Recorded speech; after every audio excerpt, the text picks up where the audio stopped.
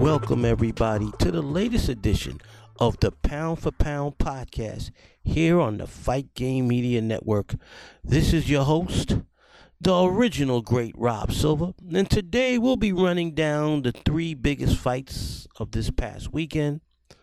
One occurred Friday night, two occurred Saturday night, another extended question and answer session, and my historical bio on my 16th greatest fighter of the last 45 years, my second favorite fighter of all time, and that is the Ann Arbor, Michigan legend, James Lights Out Toney. But first and foremost, let's go to Friday night. Sonny Edwards making another defense of his world championship. Ladies and gentlemen, Sonny Edwards, just every time I see this young man, he impresses me. Because what I love about Sonny Edwards, the IBF flyweight champion of the world, is that he has mastered the science. Oh, Lord, I hate when that happens. Excuse that. That's my computer giving me a bullshit notification. Anyway, back to the regular podcast. Sonny Edwards is a master boxer.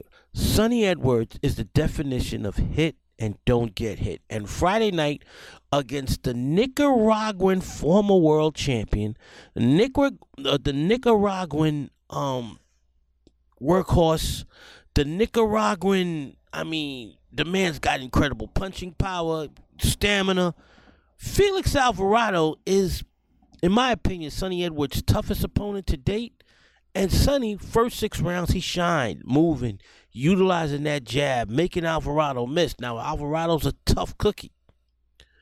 Tough fighter. And Alvarado was able to land some significant shots in the second half of the fight. But he had lost too many early rounds, and even some of the rounds that he won late could have gone either way because Edwards continued to rely on that jab, and he made Alvarado miss more times than not. Right now, I've got Sonny Edwards as the third best defensive fighter on the planet in my top 3. Number 1, of course, Shakur Stevenson. Number 2, Devin Haney. And number 3, Sonny Edwards. He makes you miss. And he makes you pay, and he doesn't have to knock you out. People say, oh, he's only got 4 knockouts in his 19 pro fights. Doesn't matter. I don't care if you don't knock the guy out. The job is to win. The goal is to hit and not get hit. And Sonny Edwards does that as well as anybody today in boxing. He impressed the hell out of me every time I see him. And a tough, convincing 12-round decision over a very tough former world champion in the Nicaraguan Felix Trinidad. Kudos to Sonny Edwards as he continues to impress, continues to add to his legacy, and now he's looking for a major fight between either Julio Cesar Martinez at flyweight or Bam Rodriguez at flyweight or super flyweight. Both those fights will be very, very interesting to see. I'm looking forward to it. By the way, I said Felix Trinidad. It's Felix Alvarado that Sonny Edwards convincingly defeated Friday night. Now we go to Saturday night. And first off, Montana Love looked horrible. Montana Love was touted as this huge deal. And at 140 pounds, he was signed by Eddie Hearn. Eddie Hearn signed him. And they were making this big deal about Montana Love because he shined fighting a bunch of stiffs on Jake Paul's undercards. So he got signed. And he went and fought journeyman Steve Spark Saturday night. And Sparks was beating his ass. Sparks knocked down Love in the second round. In the fifth round, Sparks batted Love up and down. And then in the sixth round, and I say this is out of frustration, Montana Love and Sparks, he grabbed Sparks, and they went over the top rope. Referee disqualifies Montana Love. Steve Sparks with one of the biggest upsets of the year, and Montana Love got exposed. He's not the great boxer a lot of people thought he was going to become. He gets hit way too often. There's more steak. There's more sizzle than steak. They thought he was going to be a viable candidate at 140 against the likes of Regis Prograis, Jose Cepeda, Josh Taylor. No. Montana Love back down to the food chain. Montana Love is now going to be a stepping stone for those looking to win world titles at 140. And once again, Eddie Hearn has a bust as an American signee. As someone he signed to Matchroom Boxing, that's American. Devin Haney was the best fighter he had, and he wasted fucking Devin Haney. Devin Haney stepped and said, bye-bye, Eddie. And I'll be talking about the biggest disappointment Eddie Hearn has ever promoted coming up soon. As now talk about overrated. We're about to talk about an overrated fighter right now who spit the fucking bit.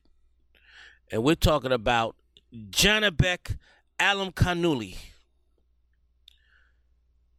who retained his WBO bogus middleweight championship.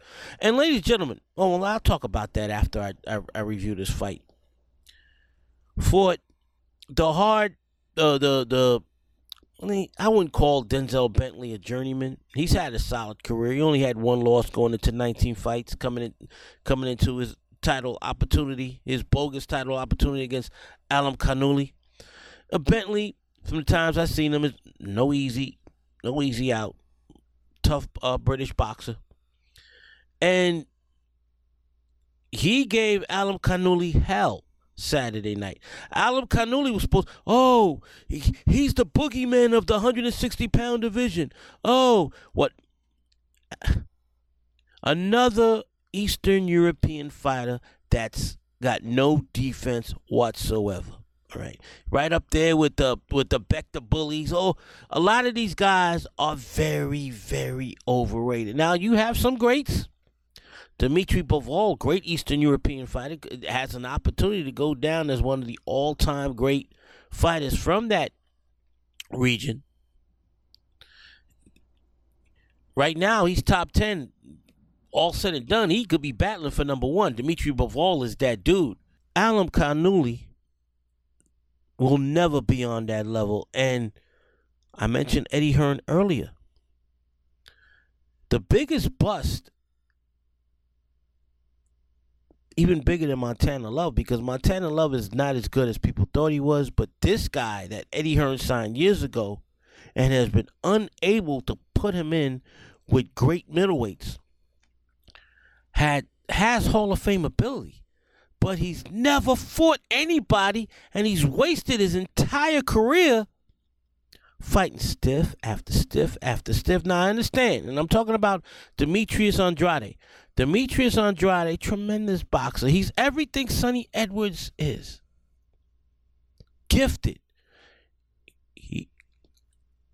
Definition of hit and not get hit.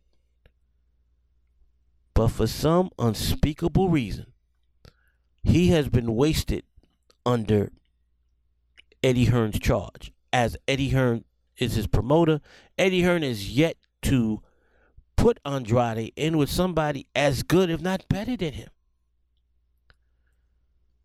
Andrade was supposed to fight Alimkhanuly because Alimkhanuly has Andrade's former bogus middleweight title. Andrade gave up the belt instead of fighting Alimkhanuly move up to 168 and didn't fight for that title, and now his career is in limbo. Now, he'll talk a lot of shit. Like last week, he said last week? What was the major fight that happened last week? There was a fight last week, and Andrade was talking about, oh, I would have done this, I would have done that. Demetrius, you're not fighting anybody. When are you ever going to fight again? Now, this will come up in the discussion we have on the Q&A. Andrade has been ducked. There is no denying by both Triple G and Canelo. Triple G flatly refuses to fight Andrade. Said so. Didn't want to enter into any discussions with unifying the middleweight title with Andrade. Why? Because this version of Triple G will get his ass kicked. Ladies and gentlemen, if you look at the middleweight division today, a 90-year-old washed-up Triple G, a defensively flawed Ala Canali, a 70-year-old Erislandy Lara. You have a division, and you got Charlo who's going to move up, and the twin move up from 154 to 160 after he beats Tim Tszyu. And there should be no excuse for either Charlo brother to dominate the 160-pound division. One guy's looking for a fight with Canelo. More on that later. Another guy has done his thing as one of the great 154-pound champions of all time.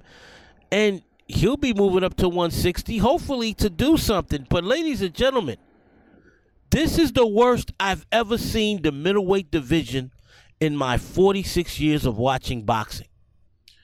Historically, the middleweight division has been second only to the welterweight division in terms of legendary champions. I'll be talking about another great one in my historical bio of James Toney. Later on, another great middleweight champion. But you look, when I first started watching boxing in 1977, Carlos Monzon was the middleweight champion of the world, and the man I consider the greatest middleweight of all time.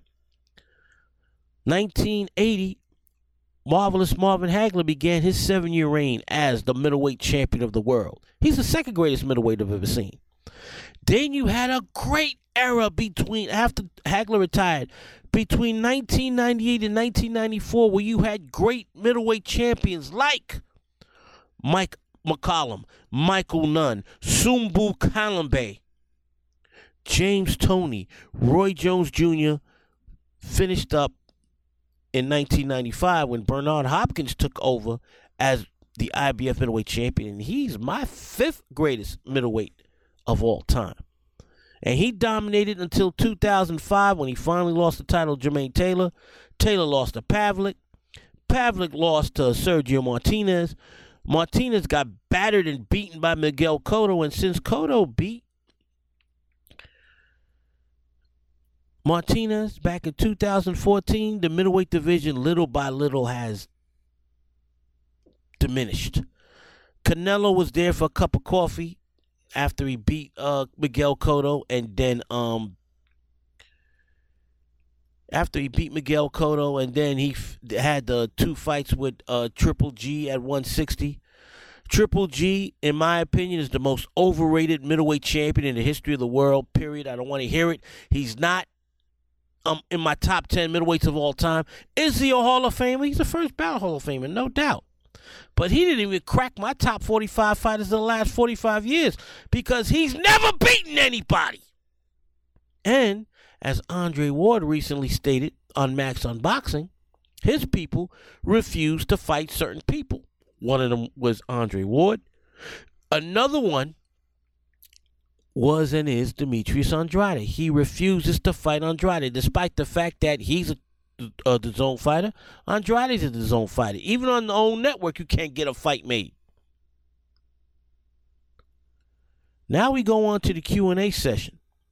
And I want to answer, the first question I want to answer is Luigi Pelosi's question. Long time listener, and I love this brother. One of the great boxing gentlemen on social media. Love interacting with Luigi, and he always gives me constructive criticism. One thing about Luigi, when he doesn't agree with something I say, He doesn't attack you like a lot of clowns do. Oh, how could you say that? Oh, no. He's like, it's like the question he's about to ask. He hits it without being disrespectful. He says it very respectfully. And Luigi goes, "Hi, Rob. I just can't seem to get your Ask Rob Silver. Please answer this. Why are you hating on Canelo for cherry picking? He went to 175 to fight Bivol. Sure, he lost, but the man has cojones. Please answer next week." Luigi, I give Canelo all the credit in the world for moving up to 175 and fighting the best fighter at 175 in Dimitri Bivol. Why did he fight Bivol? Because great fighters look for great challenges, and he went and fought the best at 175. I've got no qualms with that. And I predicted Bivol would convincingly beat him. I was one of the few dudes that predicted Bivol would beat Canelo because Canelo was the favorite, and you had all these so-called boxing experts. Oh, Canelo's going to knock Bivol out. Ladies and gentlemen, when a guy doesn't lose rounds, and Bivol in his entire career might have lost 5 rounds total in his entire career, doesn't know how to lose. And he's a great technician. Everything behind that jab, and Canelo did his damnedest. He put some bruisings on Dimitri's shoulders, but Dimitri was too big, too quick, too stylistic for the great Canelo Alvarez. And Luigi, I give Canelo all the props in the world. He made my top 45 greatest fighters of all time. I've got him amongst the Mexican legends of all the Mexican fighters I've ever seen. I've got him number 2. I got him up above Chavez. Only guy I have above him is the legendary Salvador Sanchez. And, that'll be a tribute podcast that I'll be doing within the next 8 weeks. Is my historical bio on Salvador Sanchez, greatest Mexican fighter I've ever seen, greatest featherweight I've ever seen. My only qualm with Canelo, he could cherry pick, because you know what? Sugar Ray Leonard cherry picked. Muhammad Ali cherry picked. Floyd Mayweather cherry picked. Roy Jones Jr. cherry picked. Oscar De La Hoya cherry picked. When you the man, when you're the top box office attraction, you can cherry pick all you want. I ain't got no qualms with that. My problem is he's been the undisputed super middleweight champion for almost a year now, and he's yet to face a real fighter at 168. Triple G, 90 years old. We knew only the diehard Triple G fans, or the dudes blinded by what they thought was an all-time great fighter. We're talking top 10 that they were trying to shove down my throats, right? First HBO, then DAZN. We knew at 90 years old that Triple G had no shot at beating a prime Canelo, and Canelo kicked his ass. Did what he wanted to. Could have knocked him out, but he took the foot off the gas pedal. There are a lot of very good 168-pound fighters. I want to see Canelo fight. Come on, Luigi, he's never going to fight David Benavidez. I don't think he's ever going to fight David Morrell. He doesn't want to fight Andrade. Cursed him out. Another guy that has refused to fight Andrade. He cursed him out at a press conference. Said, "Get the fuck out of here." Right? All these 168 has talent galore, and Canelo is not looking at any of them. That's my problem with him. Now, I agree, Luigi. He can cherry pick all he wants to. In my opinion, Canelo will never fight another guy on his level. I think he's going to win against less than stellar opposition. But maybe he'll prove me wrong in 2023. We'll see. But once again, Luigi, great question. As always a pleasure to chat with you both on social media and with the questions you provide on this podcast. Okay. Jesus Salas asked, and I'm recording this the day after the 40th anniversary of Boom Boom Mancini's 14th round knockout and of Dooku Kim, and then Dooku Kim fell into a coma and died a few days later.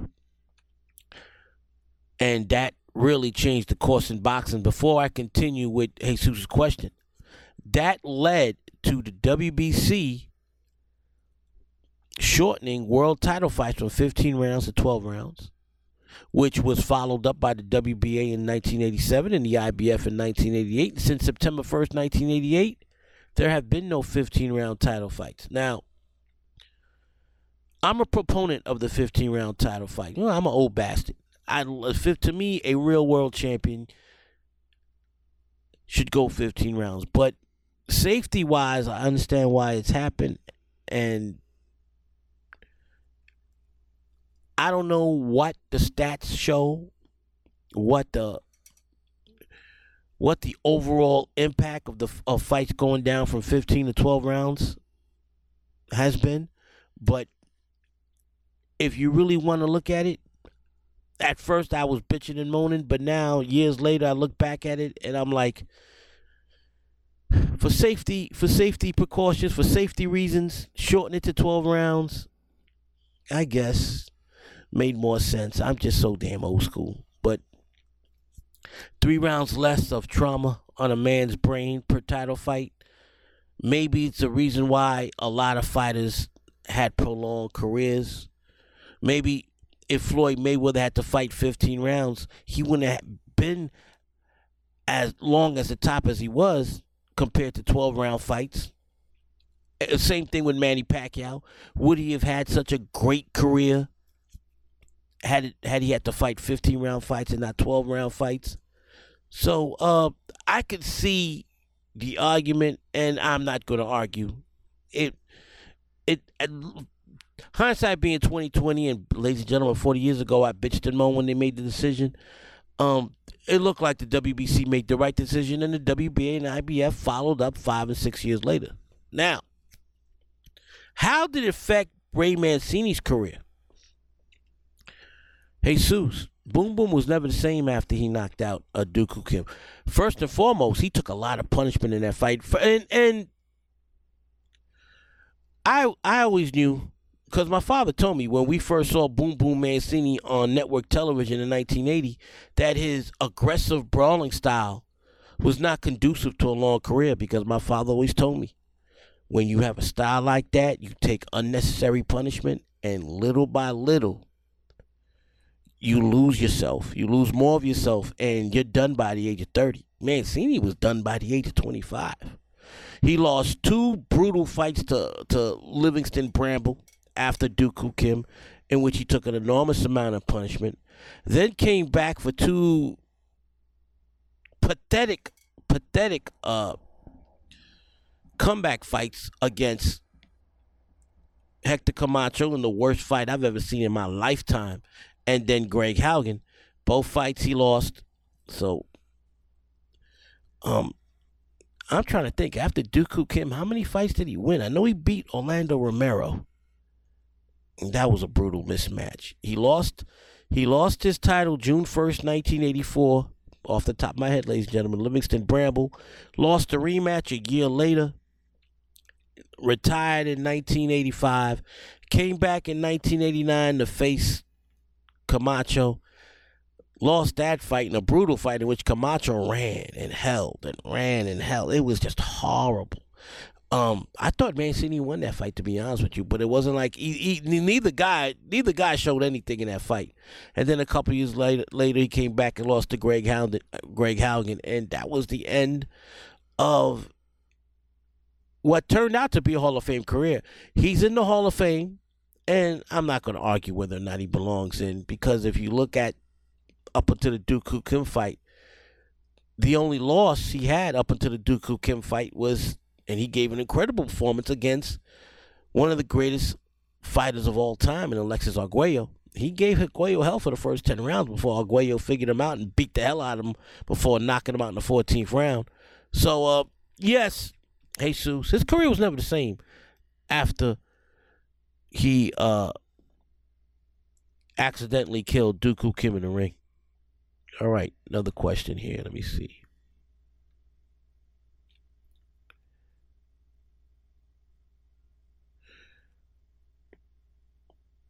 All right, for my man, Intellectual Violence on Twitter.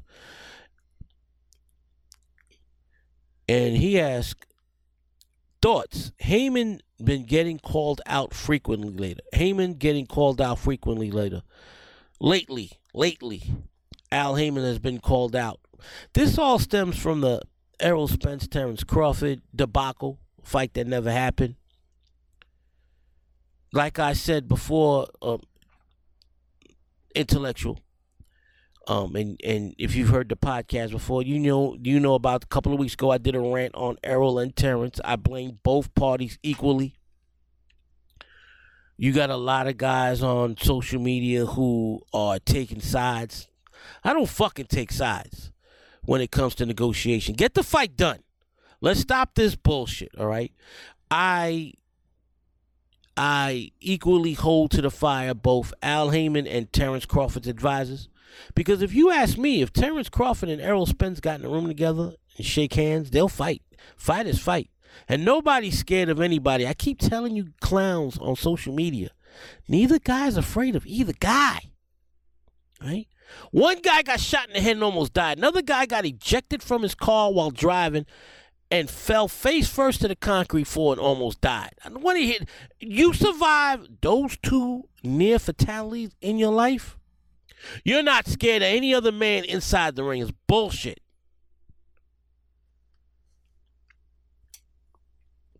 Al Heyman, in my opinion, is the most powerful man in boxing. All right, being called out, Al Heyman is the greatest concert promoter in my entire lifetime. Al Heyman knows how to make money. Al Heyman has made huge money for Floyd Mayweather, Errol Spence. The list goes on. He dropped the ball in getting this fight, as did Terrence Crawford and his people. Period. End of story. And as far as being called out lately, Adrian Broner left Al Heyman. He did Al Heyman a favor because Al Heyman was giving him a monthly salary. And what was Broner doing? Getting high and getting fucking drunk every fucking month, not doing anything. Adrian Broner has never been the same since Marcos Maidana beat the shit out of him almost a decade ago. And he's been living off his potential that was never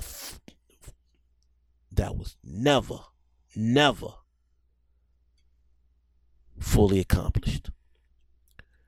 Okay. See if I have any other questions.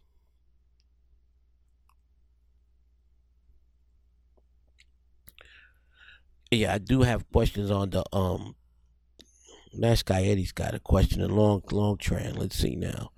Let me go to Long Tran first. Long Tran, long time listener. He's been listening to me from other platforms for damn near a decade now. Long Tran asks, Rob, here is my next question on boxing. 2 parts. First part, Rob, as a boxing expert and historian, what are your top 5 tips for up-and-coming boxers? For example, get a good promoter, hire a good trainer, etc. Well, you answered 2 of them. Definitely get a good promoter. If I was a fighter coming out of the amateurs right now, if I was Oscar De La Hoya, well, you'll never see another Oscar De La Hoya or Sugar Ray Leonard type come out the amateurs. First of all, they abolished Olympic boxing. You may never see another Olympic competition again in the Olympics when it comes to amateur boxing. All right, so you're not going to have that cachet to start your pro career off. When Shakur Stevenson turned pro, he was being romanced by both Floyd Mayweather Promotions and Bob Arum. He wound up signing with Bob Arum. I'd get a good manager. But good promoter? If you are that good, do like Boots Ennis has done most of his career. Be a free agent. Do what Alexander Usyk has done most of his career. Be a free agent. You can fight whoever you want to. If you tied to a fighter, you see what's happening with the careers of Tank Davis, what happened with Gary Russell. When you tied to one promoter and you are obligated to fight just those guys from that promotion and you don't go outside and fight other fighters. I don't like that. Terrence Crawford was handcuffed for years, being under the top rank banner. Now it works out for Shakur Stevenson because with top rank, he can now fight the Lomachenkos and the Devin Haney's of the world, which is probably going to be his next big fight because he'll, without a doubt, fight the winner of Lomachenko versus Haney. But, and this will answer another question that Jesus Salas had asked me, the thoughts of a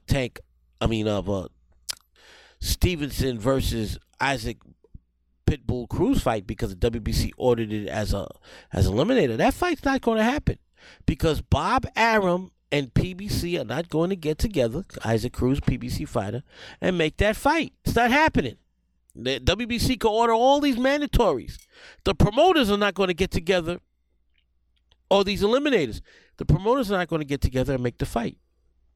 So, Longtran, back to my answer to your question. Good promoter, good manager, good trainer. Well, not good promoter. Be a free agent. Forget the good. If you're that good, be a free agent. Excellent trainer. You can't go wrong with the Derek James or the Sugar Hills of the world. Virgil Hunter is a little bit on the downside, so I wouldn't go with him. I don't think he's great for an up and coming young fighter anymore. But the Sugar Hills, the Derek James, Frank Martin's under Derek James, and you'll see the difference when he fights Mitchell Rivera in a month. So good trainer, good free agent fight for any promotion. Good management. People have been criticizing Jay Prince recently, but if you look at the three biggest fighters that Jay Prince has ever managed, Floyd Mayweather, Shakur Stevenson, Andre Ward, not a single loss among those three fighters, and all three have done very well. Floyd's the highest paid fighter. Now, I know he started making that after he left Jay Prince, but Jay Prince put him in that position to get that big deal with Al Heyman and PBC. Okay, so what are other two tips for... okay. Do not drink. Never touch alcohol, never touch marijuana, never touch any type of recreational drug. Imagine how great Pernell Whitaker and Aaron Pryor would have been. Greater. How greater they would have been had they never indulged in alcohol and cocaine. Or in Aaron Pryor and Pernell Whitaker, eventually they became crack addicts. And both men died young. Pernell, 55. Aaron Pryor died somewhere between the ages of 59 and 61. I mean, I know they were clean for several years after their addiction. But that drug abuse not only ruined the end of their careers, but it also put a limit as to how long they would live. Now, I know Pernell died in a crazy accident and Pryor got sick, but years of drug abuse couldn't have helped. Definitely didn't help. And they both in my top 10 fighters I've ever seen. But you could have been, they could have been battling for number one had neither guy had neither fighter indulged in recreational drugs and alcohol. I mentioned Adrian Broner earlier. Known alcoholic. He drinks all the time, and look at what happened to his career. That man had unlimited potential. So, ladies and Longtran and ladies and gentlemen, that's number 4. So we've got free agent as a boxer, great trainer, great management, clean living. And my 5th tip for an up-and-coming young pro boxer, healthy living.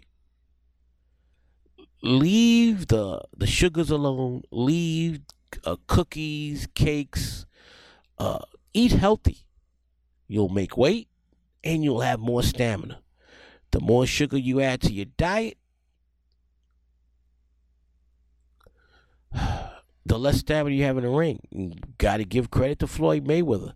Floyd Mayweather never drank, never used drugs, didn't partake in any sugars. Right? When you watch, check out all his old HBO 24/7 clips. All right. When he eats healthy. So those are my 5 tips for up and coming fighters. Now you have a second part of your question, and it goes, what are your top 5 things that up and coming boxers should focus on their training? For example, train the jab, better footwork, better cardio, etc. Well, you got the top 3 right there. No jab, no success. Everything. If you notice, if you've been listening to me on my various boxing podcasts over the last 11 years, and I've done 3 of them, I've always focused on a fighter's jab, because if you look at the greatest fighters in the history of boxing, they all had great jabs. Thomas Hearns, Sugar Ray Leonard, Muhammad Ali, Larry Holmes, Sugar Ray Robinson, Archie Moore, Ezra Charles. Without a great jab, you're not going to be a great fighter, period. Footwork is definitely needed, especially if you want to be a great defensive fighter, like a Floyd Mayweather, like a Shakur Stevenson, like a Willie Pep, like a Pernell Whitaker, like a James Toney. Footwork is necessary. Roberto Duran, one of the greatest inside defensive fighters of all time. Footwork is key. Manny Pacquiao, with all the angles he used to give fighters when he was coming at you, made you dizzy like a goddamn Tasmanian devil. Footwork is huge. Huge. Better cardio, of course. You need the stamina. I mean, we're not fighting 15-round fights anymore, but 12 rounds is not a walk in the park, right? I mentioned earlier in the podcast, Sonny Edwards. Sonny Edwards, phenomenal stamina, and he's always moving, always giving angles. 12th round, he's as fresh as he was in the first round. Floyd, another perfect example. Never saw Floyd get tired in a fight. So, yeah, you got definitely the jab, better footwork, better cardio. Number 4, body work. When you hurt a fighter, I get upset whenever I see a fighter stagger another fighter and they go headhunting. Go to the body, because they're not protecting their body. The guy you got hurt is protecting their head. Focus more on body punching. Huge focus for up-and-coming fighters. And 5th and final for up-and-coming boxers is stay active. If you're a new fighter, if you just turn pro out the amateurs, fight 6 to 8 times a year at least, at a minimum. Don't get into the habit of guys like Gary Russell. Now Jared Anderson is following it, where you're fighting 1 or 2 times a year at most. No. That stunts your growth as a fighter. All right, ladies and gentlemen, that's the end of the question and answer session. Now we're going to go on to my 16th greatest fighter of the last 45 years, and that's James Lights Out Toney, and the article begins. There haven't been too many fighters in the history of boxing that combined ability, charisma, and a personal story greater than James Toney. Toney was one of the nation's top high school quarterbacks in the mid-1980s while attending Huron High School in Ann Arbor, Michigan. While starring on his high school football squad, he also had a side hustle selling crack cocaine. Toney was a very volatile athlete who didn't adhere to team rules.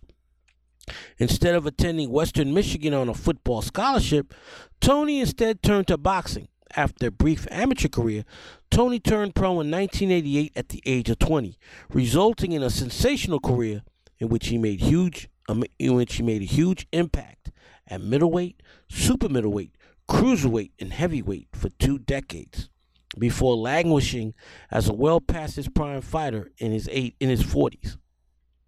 Despite the last decade of his career, which was filled with less than stellar performances, Tony still achieved enough to be the 16th greatest fighter of the last 45 years.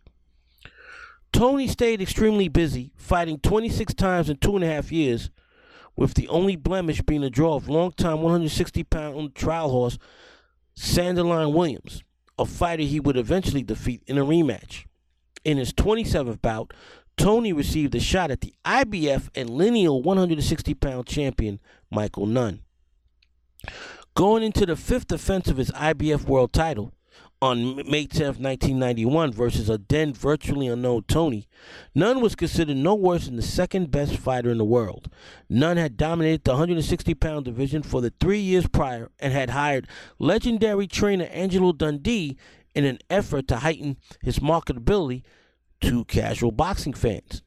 Nunn was a huge 20-1 favorite over Tony in a fight that would take place in Nunn's hometown of Davenport, Iowa. At the time my father and I were watching this fight, neither one of us had ever heard of Tony. Yes, he had a shiny undefeated record, but we had never seen him fight, and we speculated that he wasn't as good as his lofty record suggested. For the first 7 rounds, he proved us right. Tony followed Nunn around the ring and missed a ton of shots, while Nunn moved and controlled the fight with his swift right jab. After 7 rounds, Tony needed a knockout to win. Rounds 8 to 10 saw Tony finally begin to land what the announcers claimed was his signature punch, the right cross. Nunn was visibly showing signs of fatigue, but had yet to stop moving.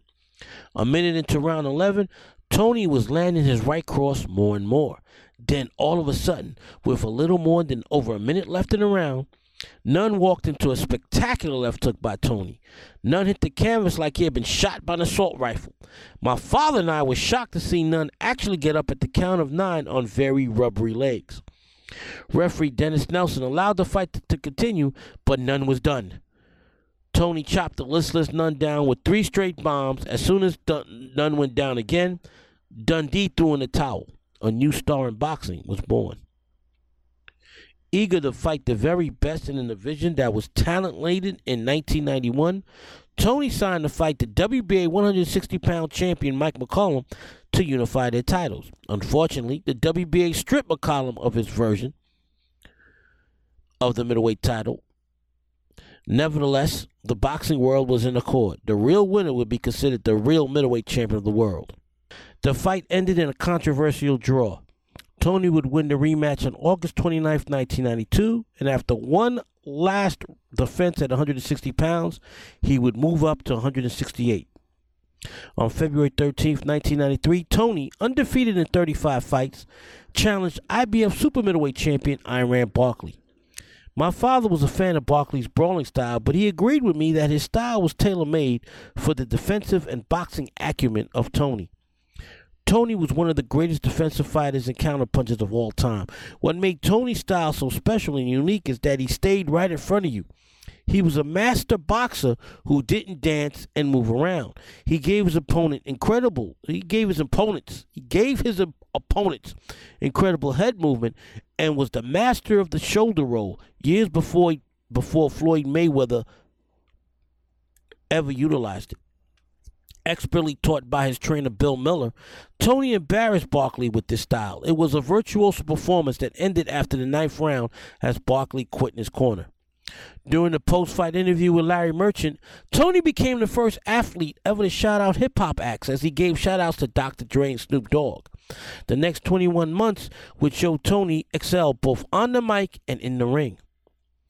After successfully defending his title against Tony Thornton in several non-title wins, Tony's next significant fight was on March 5, 1994, against unbeaten contender Tim Littles. Littles was a slick boxer with blinding hand speed. Because of his hand speed, Littles gave Tony fits through the first 2 rounds.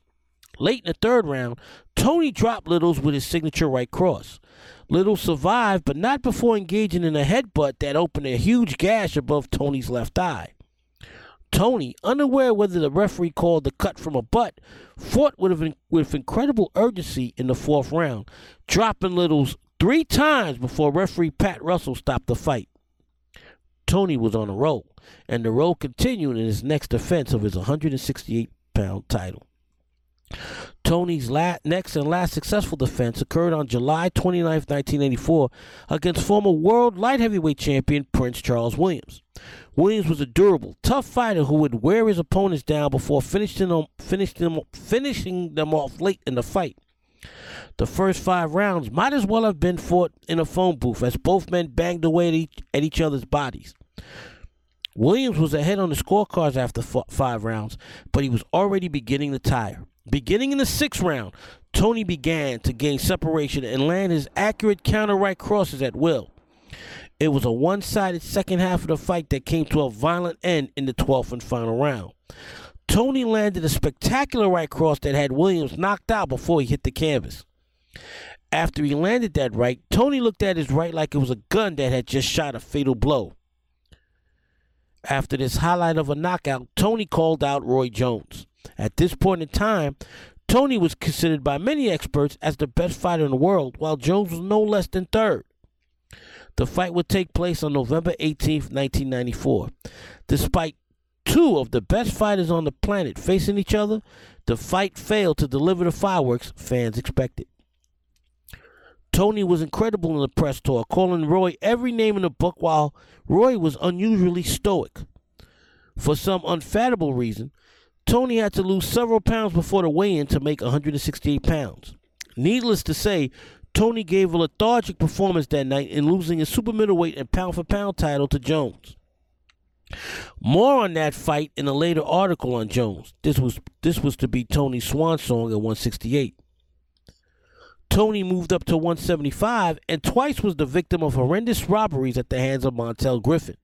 In both fights, Tony outboxed the cagey Griffin and incredulously came out losing. The second egregious loss cost him a rematch with Roy Jones. On May 14, 1997, Tony lost a very close decision to the unheralded journeyman Drake Dodsey. After one last fight at cruiserweight a month later, Tony inexplicably went on a 2-year layoff. When he resumed his boxing career in the spring of 1999, Tony, now 30, looked rejuvenated as he began his quest to become cruiserweight champion. Tony railed off 10 straight wins at cruiserweight before gaining a shot on April 26, 2003 against the best cruiser in the world, the IBF champion Vasily Jirov. The 29-year-old Kazakhstani Jirov won a gold medal at the 1996 Summer Olympics and was a highly skilled pressure fighter. Add to the fact that Jirov was also southpaw, this was going to be an extremely difficult challenge for the 34-year-old Tony. However, I felt Tony had a legitimate shot at defeating Jirov because of his relaxed style of fighting in which he utilized his arms and shoulders to fend off punches. His body was positioned so that he was always set to throw his signature right cross. In the first round against Jirov, Tony did just that and landed several right crosses while keeping the fight in the middle of the ring. Round 2 saw Jirov put a ton of pressure on Tony, and the majority of the round saw Tony trapped against the ropes, doing his best to defend against the fusillade of punches attempted by Jirov. Tony controlled the majority of rounds 3 and 4 by keeping the fight in the middle of the ring and countering Jirov's constant pressure with his radar-like right cross.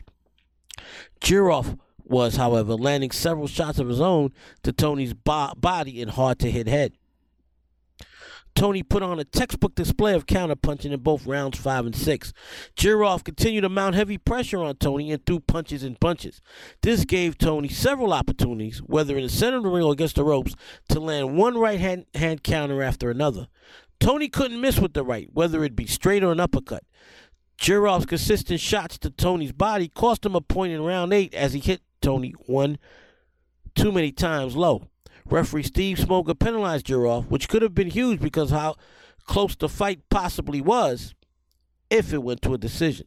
Despite the frantic pace kept up by both fighters, neither one showed any signs of fatigue going into the 9th round. Jirov willed his way into a phone booth with Tony in rounds 9 and 10. Both these rounds saw him out-hustle and out-punch Tony as he had Tony pinned against the ropes. Round 11 was another beautiful exhibition of counter-punching as Tony hurt Jirov Jirov with another razor-sharp right cross, and then late in the round with a crisp left hook. My instinct told me round 12 would be one for the ages. It indeed was. The 12th and final round was a riveting display of two men engaged in a slugfest. For the first 2 minutes, Tony laid up against the ropes and matched Jirov punch for punch. Then, with 45 seconds left, Tony staggered Jirov with a series of left hooks. Tony finally knocked him down with a clubbing right cross with about 15 seconds left in the fight. Jirov got up and survived until the final bell. Tony won the decision and the title. In my opinion, it was the single greatest performance of his legendary career. Tony immediately moved up to the heavyweight division, and his next fight faced the legendary Evander Holyfield on October 4th, 2003. Just 15 days shy of Holyfield's 41st birthday. I knew that Holyfield was a shot fighter and had no business in the ring, especially against the cagey Tony. Despite being 4 inches shorter, Tony completely dominated the former undisputed cruiserweight and heavyweight champion before Holyfield's corner threw in the towel midway through the 9th round. This would lead to a shot at WBA heavyweight champion John Ruiz on April 30th, 2005 at the historic Madison Square Garden. Although Tony was a bloated 233 pounds, the heaviest of his career, he completely dominated Ruiz by outfighting the rugged Ruiz inside the pocket the entire 12 rounds. Tony won the decision and temporarily was the WBA heavyweight champion. However, 2 days later, it was revealed that Tony tested positive for using the banned substance stanozolol in order to treat his injured shoulder. Tony was stripped of his title, and the fight was changed to a no contest. Despite the fact that the official decision was changed from the record books, I have always considered Tony a former heavyweight champion. A healthy Tony would have dominated Ruiz every time they stepped into the ring. Despite being in his late 30s, Tony continued to be very competitive in the heavyweight division. A year after his fight against Ruiz, the 37-year-old fought WBC champion Hasim Rahman to a draw in a fight that could have gone either way.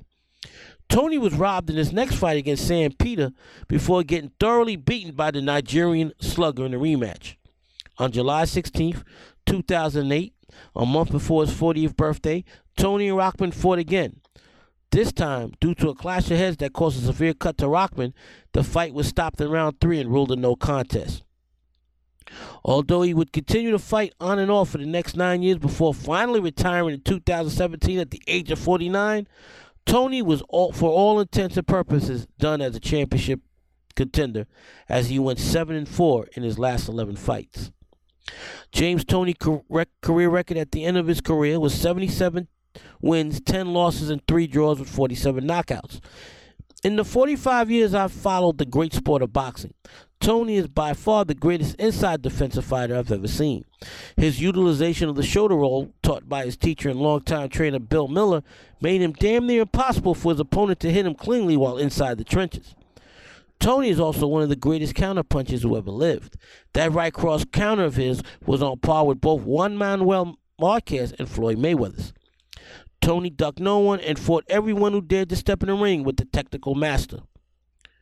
With all of these accolades he accomplished during a nearly 30-year career, it is easy to see why he's the 16th greatest fighter of the last 45 years. Ladies and gentlemen, I hope you guys enjoyed another edition of the Pound for Pound podcast.